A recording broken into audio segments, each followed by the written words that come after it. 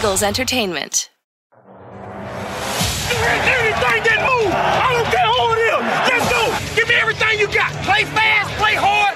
Let's meet these boys tonight in their house. It's party time. It's party time. Let we go. Touchdown! You are listening to the Eagle Eye in the Sky podcast. Now here's your host, Fran Duffy. That's right, another day, and we've got another win to break down as the Eagle Eye in the Sky podcast continues. I'm Fran Duffy, and as always, I think we've got a great show for you here on episode number 479. At the top of today's show, we've got Chalk Talk, where I chat with Greg Cosell about a very productive day through the air for the Eagles offense, a 3-sack performance from linebacker Nicholas Morrow, and a lot more on the defensive side, and then we dive into a preview of Sunday's matchup against the LA Rams. Now, before we get there, as always, a couple things we want to make sure we hit on. Number one, make sure you head on over to Apple Podcasts or wherever you can get your podcasts. Rate, review, subscribe. Appreciate everybody that has left questions and comments as the season has progressed here. Appreciate all the support we can get from all of our listeners. Also, be sure to go check out the All 22 review. Depending on when you're listening to this, it should be up on the Eagles YouTube page. All the plays you're going to hear Greg and I break down, they're all going to be in that segment. So you want to go check that out, the All 22 review. That will be available again over on the Eagles podcast page. That said, let's get into it. I'm excited to chop things up here with Greg Cosell. It's time now for Chalk Talk. Let's get down to business. It's time for Chalk Talk. All right, time to welcome in Greg Cosell for Chalk Talk as we go through the Eagles' win in overtime over the visiting Washington Commanders. The Eagles now 4-0, Greg. Their first NFC East win here in 2023. A tight one, to be sure, but a lot to take away on both sides of the football. Yeah, it was actually a really entertaining game to go through the coaching tape. I really kind of enjoyed it. It was a lot of fun. It was both sides, really. A lot to go through. You and I were graced with not just one overtime game to study today, but 2 overtime games because the Rams went to overtime as well. So we had a lot of extra football to watch. That didn't make me overly happy, but that's sometimes the way it goes. Exactly right. All right, well, let's get into it. So we'll start with the Eagles offense. Jalen Hurts, he throws for a season high. I believe it was 319 yards. 175 of those go to A.J. Brown. You saw some big time throws from Jalen down the field in particular. What were some of your takeaways just watching the pass game? Yeah, I thought this game that Jalen overall was better. I thought he seemed more decisive in the pocket with his reads and his throws. And as he did last season, Fran, I thought he made some outstanding vertical throws. I think I made this note, and I think you would agree. He will always have plays in which he leaves the pocket prematurely. I think that's just who he is as a quarterback. He's always been able to make plays with his legs, probably since he started playing quarterback at whatever age that was. So I think that he'll always do that. There are quarterbacks in the league like that. There's more and more, actually, quarterbacks and even ones who come into the league now who are really good athletes, and they've always been able to make plays with their legs. And I think that instead of it being a parachute for them, the last possible thing, it's ingrained in them that, hey, that's part of my game. Although I don't know what you thought. I thought he looked a little slower in his movement. Did you kind of get that feeling? I think that there were a couple plays where, like Chase, he was racing Chase Young to the corner. There was a play where St. Juste, that was actually a really nice pass off between St. Juste and the linebacker in the middle of the field. So St. Juste picked him up and ran him down. We haven't seen obviously he had that, what was it, a 23 or 24 yarder late in the game on the final drive that put them ahead. But outside of that, we haven't seen those big runs from an explosive standpoint. No. But anyway, that's just what I felt watching the tape, so sometimes, I could be wrong, but I just kind of felt that way watching it. Yeah, to me, watching, I would agree that I think certainly you saw a handful of big time throws. I mean, the throw to A.J. Brown in the turkey hole in cover 2 down the left sideline was big time. The throw to Dallas Goedert on the flood concept was a great route from Goddard, a diving catch where only he could get it. That was a great throw. Great throw, great catch. That was a really, really good throw. Yeah, the Devontae Smith, the post versus cover 4. It was a good ball. You go down the list. There were a bunch of really good ones here in this football game, and certainly could also like some examples of him getting through progressions, him throwing with some touch underneath the touch throw late in the game in overtime to DeAndre Swift was a nice touch throw, understanding the coverage and getting the ball out fast. There were a handful of those throws in this game as well. So it wasn't just the vertical stuff. Clearly, some things that they still need to clean up, and as you mentioned, there will always be some of those clips where, like he leaves an early pocket. But you alluded to the fact that that's kind of becoming par for the course around the NFL with some of these top quarterbacks. Yeah, I thought the other throw that was a really good throw and really well placed was Zacchaeus 11 yards on 3rd and 8 on the late fourth quarter TD drive. I'm sure you remember that play. Yep.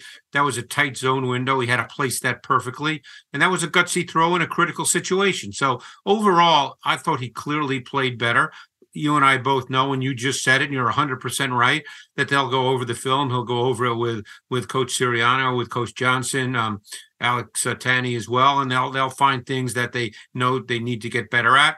And Jalen is that kind of kid, so obviously they'll work on those things. But given the way he played the week prior, I thought this was a step forward because the week prior, I thought to be kind, I thought he played poorly the week prior. Yeah, and so continuing to just see these strides. And look, the point I made with Ike Reese on the postgame show on Sunday night, just talking about this team, talking about this game, we talk about this offense, really all phases, right? This offense and this team, this Eagles team, is not the same as the 2022 team. Like it's going to be it's a different team every single year. So you're always trying to find early in the season, like, what is your identity? What is it that you do well? What are your strengths as a pass game, as a run game, as a pass rush, as a run defense, right? Like you go down the board. And I think when you look at this pass game, clearly, like they're trying to figure out, like, okay, what buttons are the most reliable for us? Which levers can we know? Like if it's crunch time, it's 3rd and long. This is our go-to play. Or this is something that we feel really comfortable running, and just finding that identity. That's going to be part of the process here in the next in these first few weeks of the season. Yeah, and as you know, Fran, every season's different. You just can't say, well, they were really good at this last year, so that's automatically going to happen again. And I think one thing that continues to stand out up to this point, and now we have 4 games, which is starting to be a meaningful number of games. Yep. 1 or 2 is not. 4 is starting to be a meaningful number. Doesn't mean it's going to play out exactly the way it did in the first 4, but you do start to get a sense. And I think what stands out about the Eagles with Brian Johnson as the OC is that he's committed to running the football. And particularly when he feels they can run it well. And, I think that that's something. I'm not saying they didn't run it in the past. Obviously, we know that Miles Sanders had a lot of yards a year ago, but the run game this year has not been about Jalen Hurts. Even though teams might still be defending the run in that way, it has not been about him up to this point in time. It's been about DeAndre Swift and what we would call probably more conventional runs. And I don't see why he's going to go away from that. And now there might be games where you have to, based on the opponent, the score. But, I think Coach Johnson believes that you have to run the ball. What's funny is, when I was going back through my notes after watching the film and just kind of as I was letting it wash over me, I know that the numbers weren't there for DeAndre Swift this week. What did he finish? Like under 60 yards rushing compared to the last 2 where he went over 100. I thought this was like his best game in terms of just like getting downhill and hitting it. Yeah. There were a handful of runs where I was like, man, like that is a really good run that you typically, like in the past when you watch DeAndre Swift, like you didn't see that from him.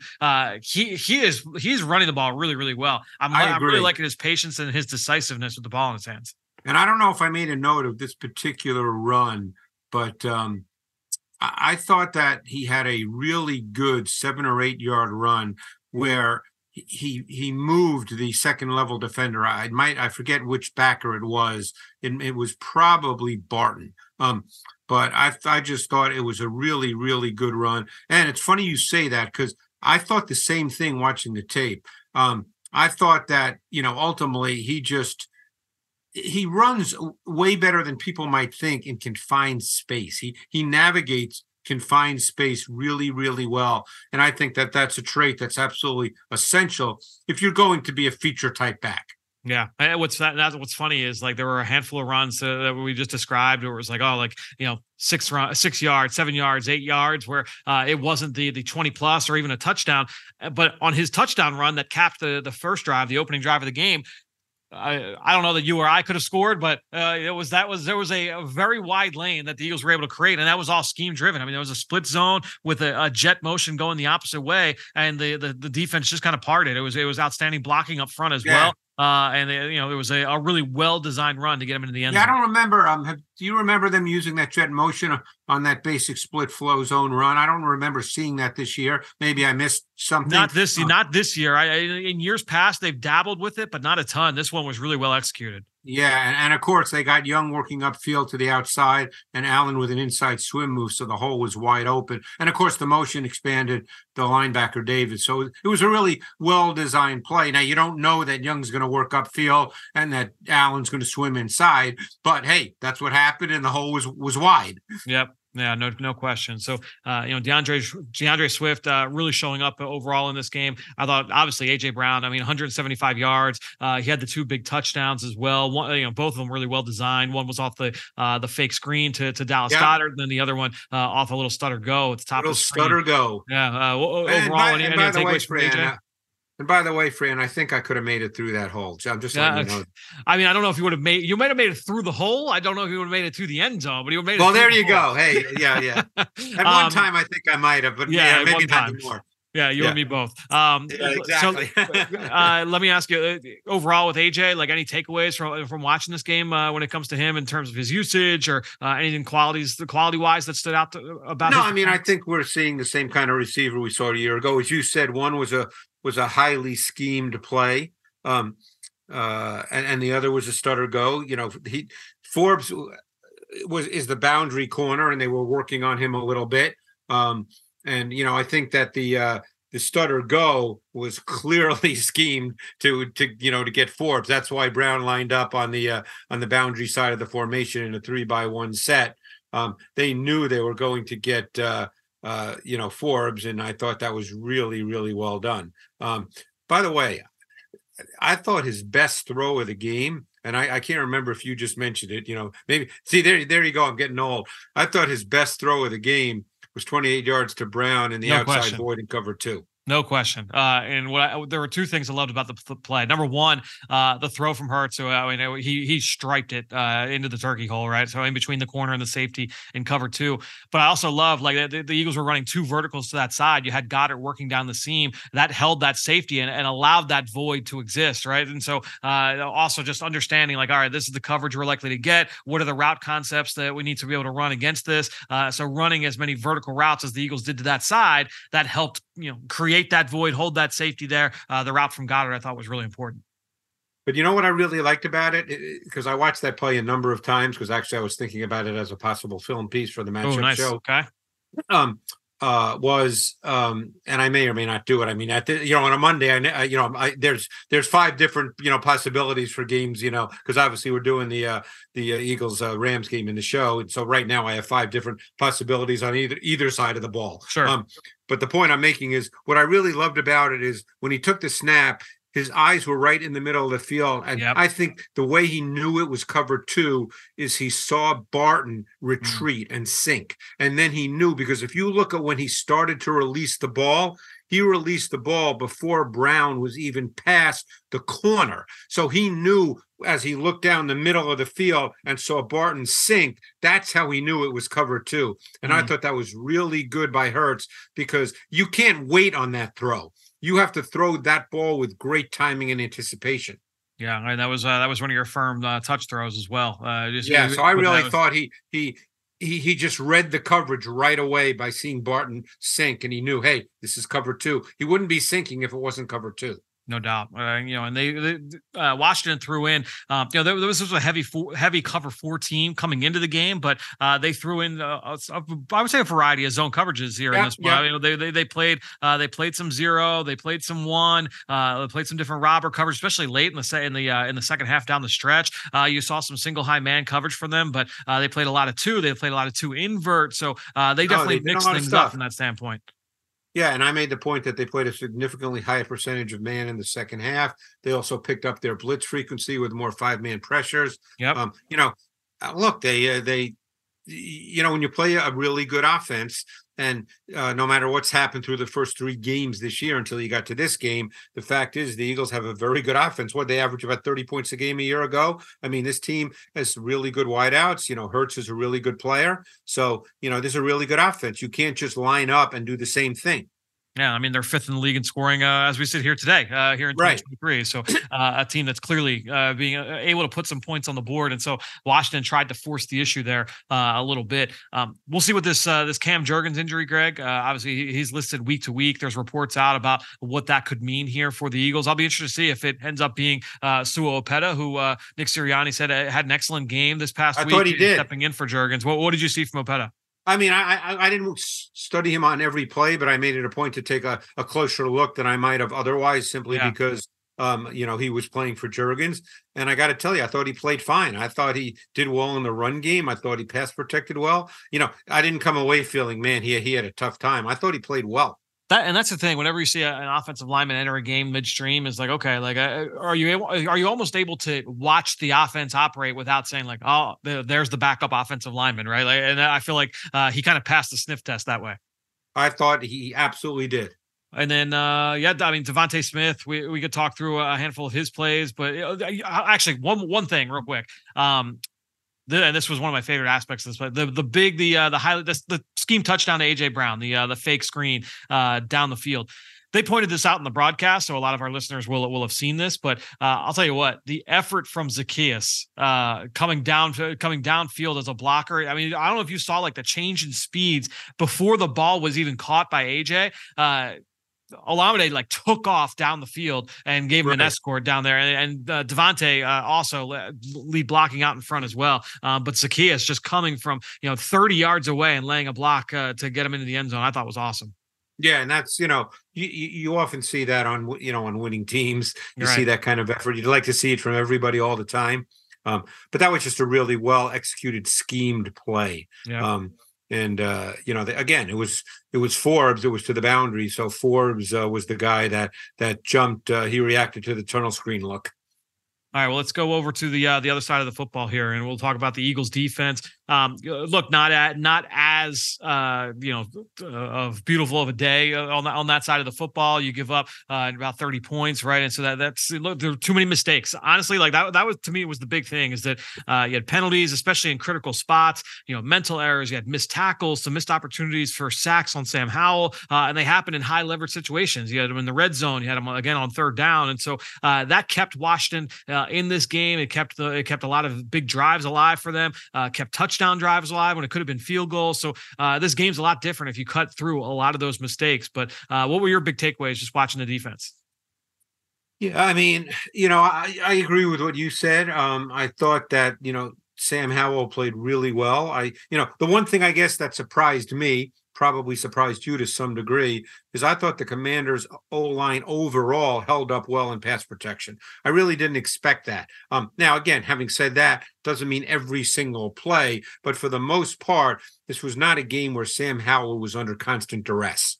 It was one of those things. I was going to say, it was one of those things where watching, especially early on, like the first 15, 20 plays, what that opening script was for them, a lot of stacks, a lot of bunches, you saw screens, play actions. They're going to move the pocket. So they really kind of kept the defense and the defensive front on their toes that way. It created some clean reads from Howell, let him kind of build up some confidence and kind of get into a rhythm a little bit. And then, he came through and made some big time plays. And that was the thing about it, was like, you have, all right, you can have some of those easy button plays.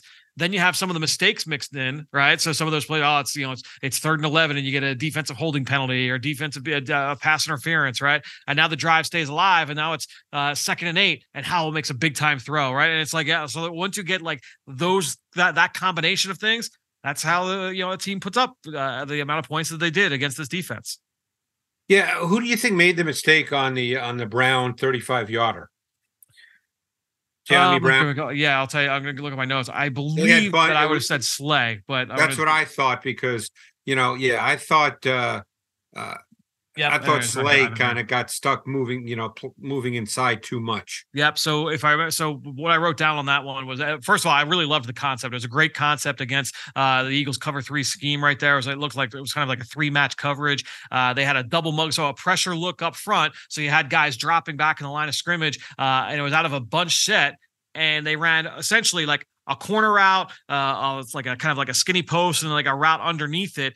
And out of that bunch look, I feel like the lines kind of got blurred a little bit in terms of who was going to pick up who. And Slay was just late to react to the De'Ami Brown break on the route. And so he broke to the sideline and it turned into an explosive play. And you made a good point, too, about Howell. He made some tough throws. I mean, the 27-yarder to Thomas down the seam was a big-time throw as he was getting hit by Milton Williams, who had beaten the left guard Charles. So, I mean, Howell did make some big-time throws, and he will stand there. I mean, when he had McLaurin for 24 yards on 3rd and 4 early in the second quarter, I thought that was really high-level quarterbacking. He looked left, then came back right. The pocket got muddied. He stayed there. He moved his feet with his eyes. I mean, he made some big-time throws. Yeah, no question. I thought Sam Howell had a good day overall when you look at his performance, especially coming back off last week, and that's what we talked about, right? I mean, obviously it was almost like laughable what the Washington did against Buffalo a week ago with 9 sacks and 4 picks, but the film kind of told a different story over the course of the entire season up to this point with those 3 games, and he came back and responded well. So you want to credit the young quarterback with the way he performed in that instance. I mean, he's now gone on the road in Denver and in Philly and played really high-level football. And Brian Robinson ran the ball really hard as well. He had a couple of really nice runs in this game and did enough to kind of keep them ahead of the chains. And look, the Eagles have one of, if not the number 1 run defense in the league. They've got one of the best run fronts in the NFL. And I thought Robinson ran the rock really well. Yeah, I mean, obviously he had those 2, his 2 best runs of the game came on consecutive plays on the fourth quarter TD drive when he had the 9-yarder and then the 15-yard touchdown. But they tried to run it. It's hard to run against the Eagles. I mean, those 2 were really good runs in critical situations, obviously, because that tied the game, I believe. Tied the game at the time. And, those were good plays. But for the most part, it's hard to run the ball against the Eagles. Let's talk through the final drive. Because ultimately, look, the Eagles take a lead with that AJ Brown touchdown. They're up by 7 in the fourth quarter. They get the ball back under 2 minutes, Washington, and they're able to go. It was about 65 yards or 70 yards, and put it into the end zone. What were some of your takeaways just kind of watching that final drive? I mean, I was taking note really of how the Eagles wanted to play. They were in their 4-2 nickel, pretty much all of it. They started out with Reddick and Sweat on the edge, Cox and Carter inside. Then they moved into Pelotu and Williams got some snaps inside. Just being honest, I thought that Slay did not have a great final drive. Obviously, on the final touchdown, they moved Slay for the first time all game to the right so he could match up to McLaurin, and they had Job on the left, and ultimately Job got beat. But you can debate all you want the coverage they played because obviously the ball wasn't thrown to Slay's side, but both Slay and Job were playing in the end zone. And again, like I said, you can debate that all day long. I don't usually do that with coaches because I feel they know better than I do. But Job was playing significant off coverage, which he's not anywhere near as comfortable with as he is pressed, because I thought he had a lot of really strong press man snaps in this game. Balls weren't thrown, where he he had one against McLaurin early, he had one against Samuel. I mean, he just had some really strong press man snaps, and that's what he does really, really well. But on that final drive, it was kind of an up and down kind of drive because I thought Reddick started to crank up his pass rush later in the fourth quarter, and he started to win off the edge against Wiley. They had the big sack on that drive. They were very aggressive with pressure. They played a lot of man coverage. They didn't play prevent defense at all. No, and that's what I felt like a lot of the engagement I was getting via social media and during the post-game show last night was, they were playing soft prevent defense or playing soft coverage, and they had a lot. No, they were playing a lot of man. They were blitzing. It was an aggressive reaction there late in the fourth quarter. No, absolutely. I mean, look, I thought Howell made some good throws, and it was, I don't want to say it's one of those things because coaches never say it's one of those things, but, I thought that, the Eagles came out, they were aggressive. They didn't sit back, and they got beat a couple of times, and Howell made some throws. Sometimes that happens. Yeah, you have some mental errors in coverage, and so a lot, you level up some some leakage there from a coverage standpoint, and you're gonna get beat. I mean, the fact that you were able to get that sack, you mentioned the Reddick sack, and then you get to 3rd and 17, and you can't get off the field. That's always a tough break, but you're gonna be able to kind of play through that, and certainly they were able to bounce back. I want to ask you about a handful of players and thematic things here from a defense standpoint.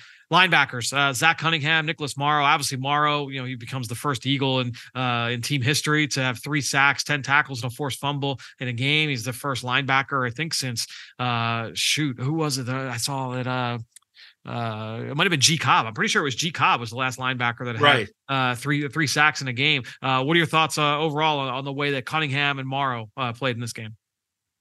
I thought they both played really well in this game. Yeah. Cunningham is a really good run defender. I think that he's really outstanding at reading blocking schemes and hitting gaps. I think he just has an excellent feel for that. And he's clean to the running back a number of times. I thought Morrow flashed all game, both in the run game. He was used as a blitzer. I thought they both played really well.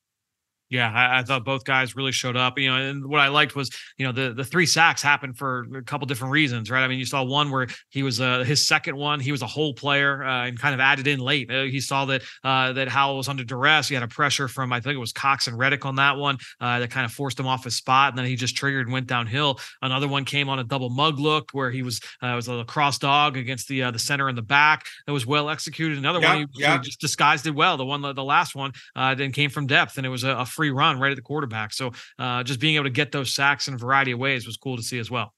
Yeah, no, it was, it was an odd game in the sense that I thought they did some really good things on defense, but the score makes it seem like they had a bad defensive game. And I guess, as I said earlier, the thing that probably stood out the most was that their D-line did not dominate as I think many of us expected they would. Yeah, they had a bunch of pressures in the game, but again, it was just, I agree with you. It was just one of those kind of weird games from that standpoint. Yeah. Let's now go to let's turn our attention towards Sunday against the Rams, Greg, because it's going to be an interesting one.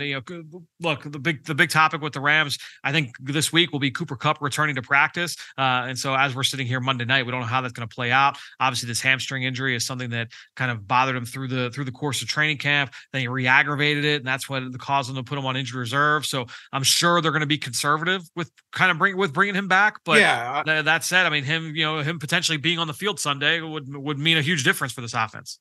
Yeah, well, let's for a moment say he is on the field. We don't know if he will or won't. It's going to be really interesting because he's their Z receiver, and that's where Nakua has been playing. He's been their Z receiver. They're a big 2x2 team with reduced splits, and Nakua almost always lines up on the with Higbee on the same side, and Higbee's the Y. So Nakua is the Z, Higbee's the Y, and that's where he lines up. So it'll be really interesting when Kupp does come back, if it is this week, how they sort of work that together, because obviously Nakua has become, through the first 4 games anyway, an important part of their pass offense. Do you feel, I mean, he's a big bodied guy, and obviously that doesn't mean everything, but in terms of him having that X receiver skill set, I know there have been a lot of comparisons to him being like what Robert Woods has been for them in the past, and, kind of used in a lot of different ways. When you look at him, do you feel like he kind of takes over that role and Van Jefferson goes to the bench? How do you kind of view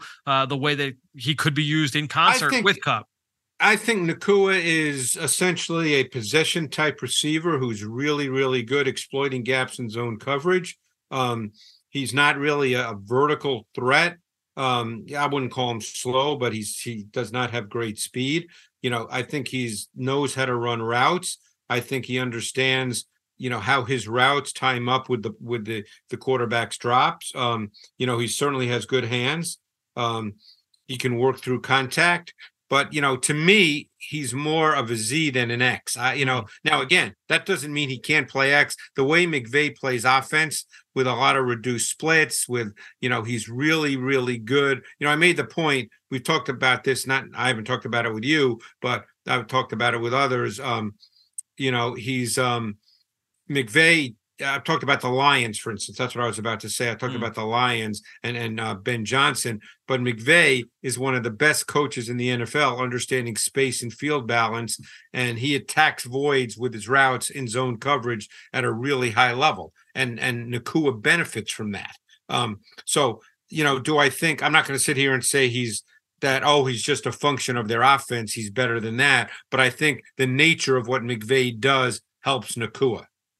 Well, and that's, to me, it's all about like the way they're using these guys, right? So with Kupp on the shelf, and again, we'll see if Kupp is able to go here this week, but this could be what the Eagles see, what we've seen for the first 4 weeks, and that has been Puka Nacua. We mentioned Van Jefferson, but then also Tutu Atwell, who's really kind of come on this year, a former second-round pick out of Louisville, who's essentially like the exact opposite of Nacua, in that he's extremely small, extremely tiny, but really, really explosive, and they know how to leverage that speed. When you look at the numbers, Greg, I mean, they are way out in front in terms of the way how much they use these bunch sets, and with the way you talked about it, like the way that they're able to leverage space, find those soft spots, and kind of put stress on defenders. Those bunch sets have a lot to do with that. The way they distribute these receivers and move them around, know what your rules are, and attack it. I mean, that's the Eagles are going to have all of that stuff really buttoned up going into this game. And as more and more teams in the league they're using motion really effectively.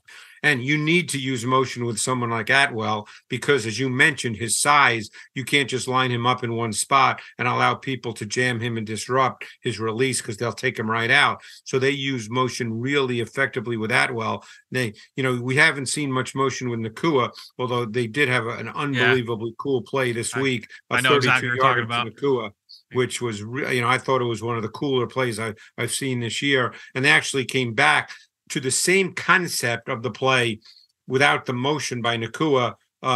Later, I think it started overtime. It was 20 yards to Nacua. It was basically the same concept as his 32-yarder earlier in the game, but the Rams got to it from a different formation and a different deployment of motion. He was not the one in motion on that play, but the whole concept of the play was the same.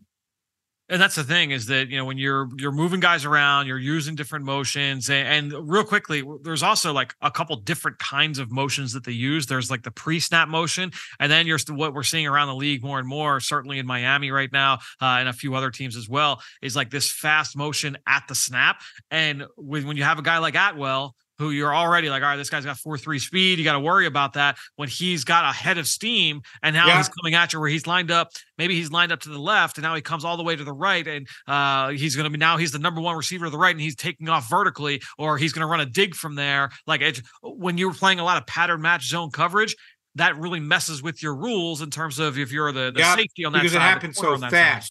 So now the corner's got to bump out if you're playing zone, because now he's responsible for one vertical, and all of a sudden Atwell's one, but they literally snap the ball.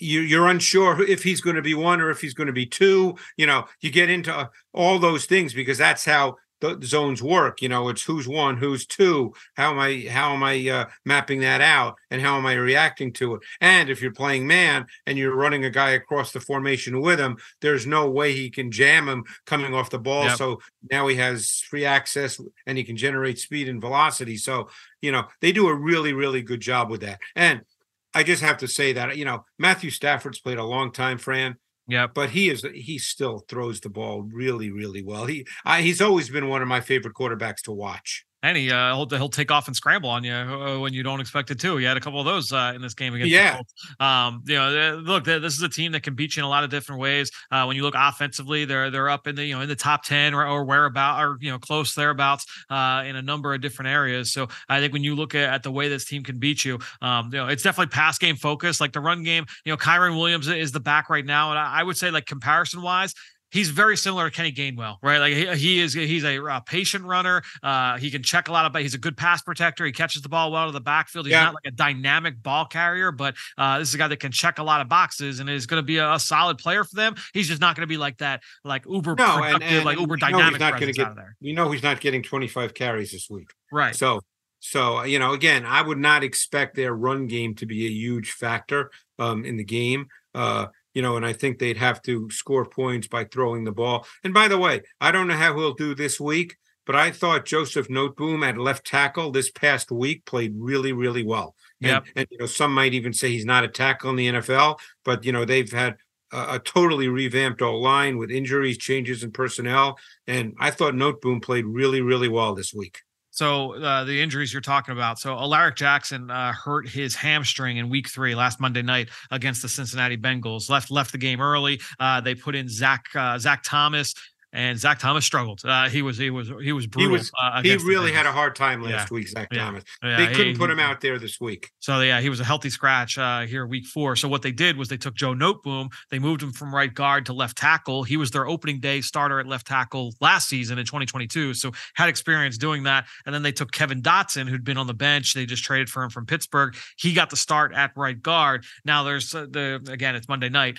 So we don't know exactly what it's going to look like. It looked like Alaric Jackson was a game time decision. He was questionable going into the game. So have they seen enough from Joe Noteboom? They're like, okay, we want to put him in. Did they like what they saw from Kevin Dotson? Because apparently he played pretty well. I don't know what your thoughts are there. It'll be interesting to see how that shakeup.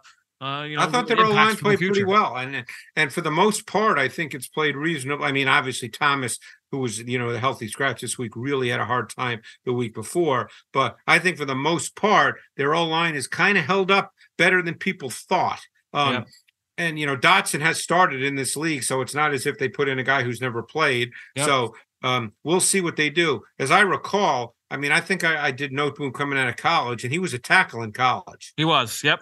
He was, and like I said, started the year for them there last year. So I mean, he certainly has experience playing left tackle. And again, like I said, now he's going to be going up against Josh Sweat, who's a really, really good player. So you don't know, but all I'm saying is this past week the tape showed that Noteboom played well, and they let him block one-on-one a lot. Yep. Yeah, and Steve Avila is the left guard, a rookie second-round pick, and he's really solid guy. Yep. Really solid guy. Let's go to the other side. The defensive coordinator, Raheem Morris. Look, if you're looking at this depth chart, I would say most of our listeners would go through and would not be able to name a lot of the guys. Not just like the 2 deep, but like in the starting 11 for the Rams. That said, like I enjoy watching units like this because it's fun to just kind of see like, all right, like who pops. And there are a number of very young guys who. And I've been watching them all season. You probably just started watching them, recently. I've been watching them all season. Yeah. Well, what are your thoughts when you watch this group? I kind of like the way they play. I mean, I think they play hard. Do they have great players? No. I mean, obviously we know about Aaron Donald. I think Ernest Jones is a solid stacked backer. The secondary is probably people couldn't name their secondary unless you kind of follow the NFL closely. They're playing Darian Kendrick at left corner, and I think it's left corner, and Witherspoon at right corner. I think that's what it is. I think it's flipped, but yeah, though those guys are the outside. Okay. Those guys are the outside guys. Right. They're the outside guys, and then they have Kobe Durant as the slot corner.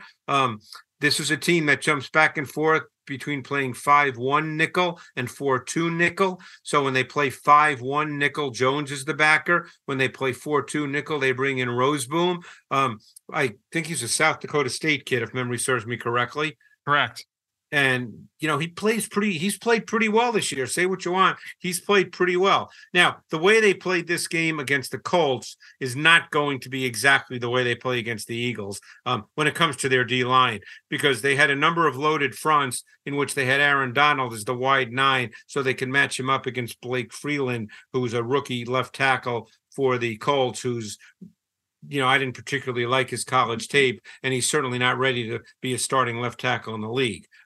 So that was a matchup that they knew they could exploit, and yes, they did exploit it. But if you look at Raheem Morris, and Raheem Morris does come from the kind of Vic Fangio school a little bit. So what you're dealing with is a team that predominantly starts with split safety. I mean, that's kind of quarter, half is kind of a foundational coverage for them. They play both cover 6, which is halves to the boundary, cover 8, which is halves to the field. When they play halves to the field, because there's more space, it often features the slot corner locked on the number 2 receiver, the slot receiver. They'll play some man, they'll play some cover 1 robber. But they foundationally, they start with split safety. Yeah, and I think when you look at the back end, those split safeties, it's Jordan Fuller, who's been there for a handful of years and has been a really nice player for them as a late day 3 pick out They of Ohio really like State. him. Yeah, Yeah. Fuller is one of those guys back there that they know they can trust. Russ Yeast is the other starter, who's a 7th round pick a year ago from Kansas State, and he's kind of built the same way as Fuller. He's a similar kind of player. Yeah. To me, like when I look at the back end, I think Durant's the best player. I think if you look at the secondary, I think that the nickel corner Durant, he's got some mirror ability in terms of being able to play man coverage. You mentioned that they will rely on him in some of those looks, right, to lock up on the number 2 receiver. But to me, you look at his ball skills, you look at his ability to click and close. He's an impressive player. The guys on the outside, I think teams have had some success, certainly with like double moves and vertical routes. I think that's a matchup that will be important to watch here for this game against the Eagles. Clearly, to me, like looking up at the front though, is interesting. And look, we don't need to wax poetic on Aaron Donald. You mentioned the matchup here with Blake Freeland in this game. If you have a weak point, they're going to dictate one-on-ones. They have different ways they can do it. You mentioned the loaded front. Sometimes they'll put him opposite the loaded front. Other times they'll put him at number 2 on the 3-man side of that loaded front. I think like, hey, you're going to hide him. They'll put him in the middle of the load this week, so he'll get a running start against Opeta. Yep, exactly. They're going to find ways to be able to create those one-on-ones. I would say the other 2 guys that really stand out to me from the front. One of them is currently starter, and the other is one of the first guys off the bench. Byron Young, who's a rookie 3rd-round pick out of Tennessee. 6'2", I liked a lot coming out because you did. Yeah, and I think he's getting better with each game. I would say he fits the category of you liked him better than I did, Greg. You were a fan of his coming out of Tennessee, and he tested really well at the combine, and that athleticism certainly shows up. He's got pop in his hands. He can go speed to power. He's had a good start to the season. Before you mention the other guy, can I guess who you might be talking about? You can, yeah. I think it's another rookie. It is another rookie. Kobe Turner. It is Kobe Turner, number 91. He's built just like Javon Hargrave. He's got like that squatty frame. Yep. He's really explosive. He can defend the run. He can get off the ball. And they play him in those rush packages alongside Donald. He's 6'2", just on about 290 pounds. So he's a little bit lighter than Hargrave, but he has kind of like that same like squatty, undersized, like natural leverage frame. When you get him and Donald with Byron Young, and you've got like Michael Hecht, you've got a couple other guys that kind of work in there. That could be a disruptive front. No, and I think that 97 Hecht is actually, playing pretty well. I mean, he's, again, you're not dealing with, 5 all-stars here, but I mean, given who they put out there, these guys play hard, they play with discipline, they play efficiently. I think their defense has been better than people thought it would be. Yeah. No, it's performing well so far. Hecht is a guy that was a defensive tackle, made the team as an undrafted free agent from Brown a couple years ago, and he's for the first time in his career playing off the edge. I mean, he's a 300-pounder, and you see him like dropping in zone coverage and all their like zone exchange blitzes and stuff. And the guy's a fluid mover. He sets a strong edge in the run game. Like he does a lot of good things for that defense. He's a very useful player for them.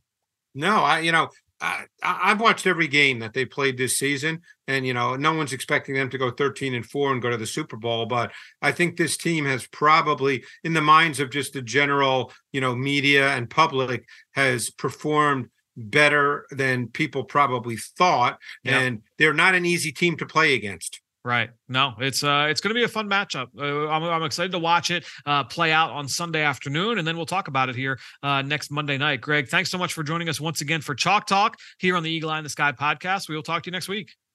Thanks, Fran. Great stuff there from Greg. Thanks to him, and thanks to all of you out there for your continued support of this show and all the rest of our X's and O's content here with Eagles Entertainment. That being said, I think that'll do it. Another show in the books here on the Eagle Eye in the Sky podcast. For everybody here at the NovaCare Complex, I am Fran Duffy. We will talk to you later this week.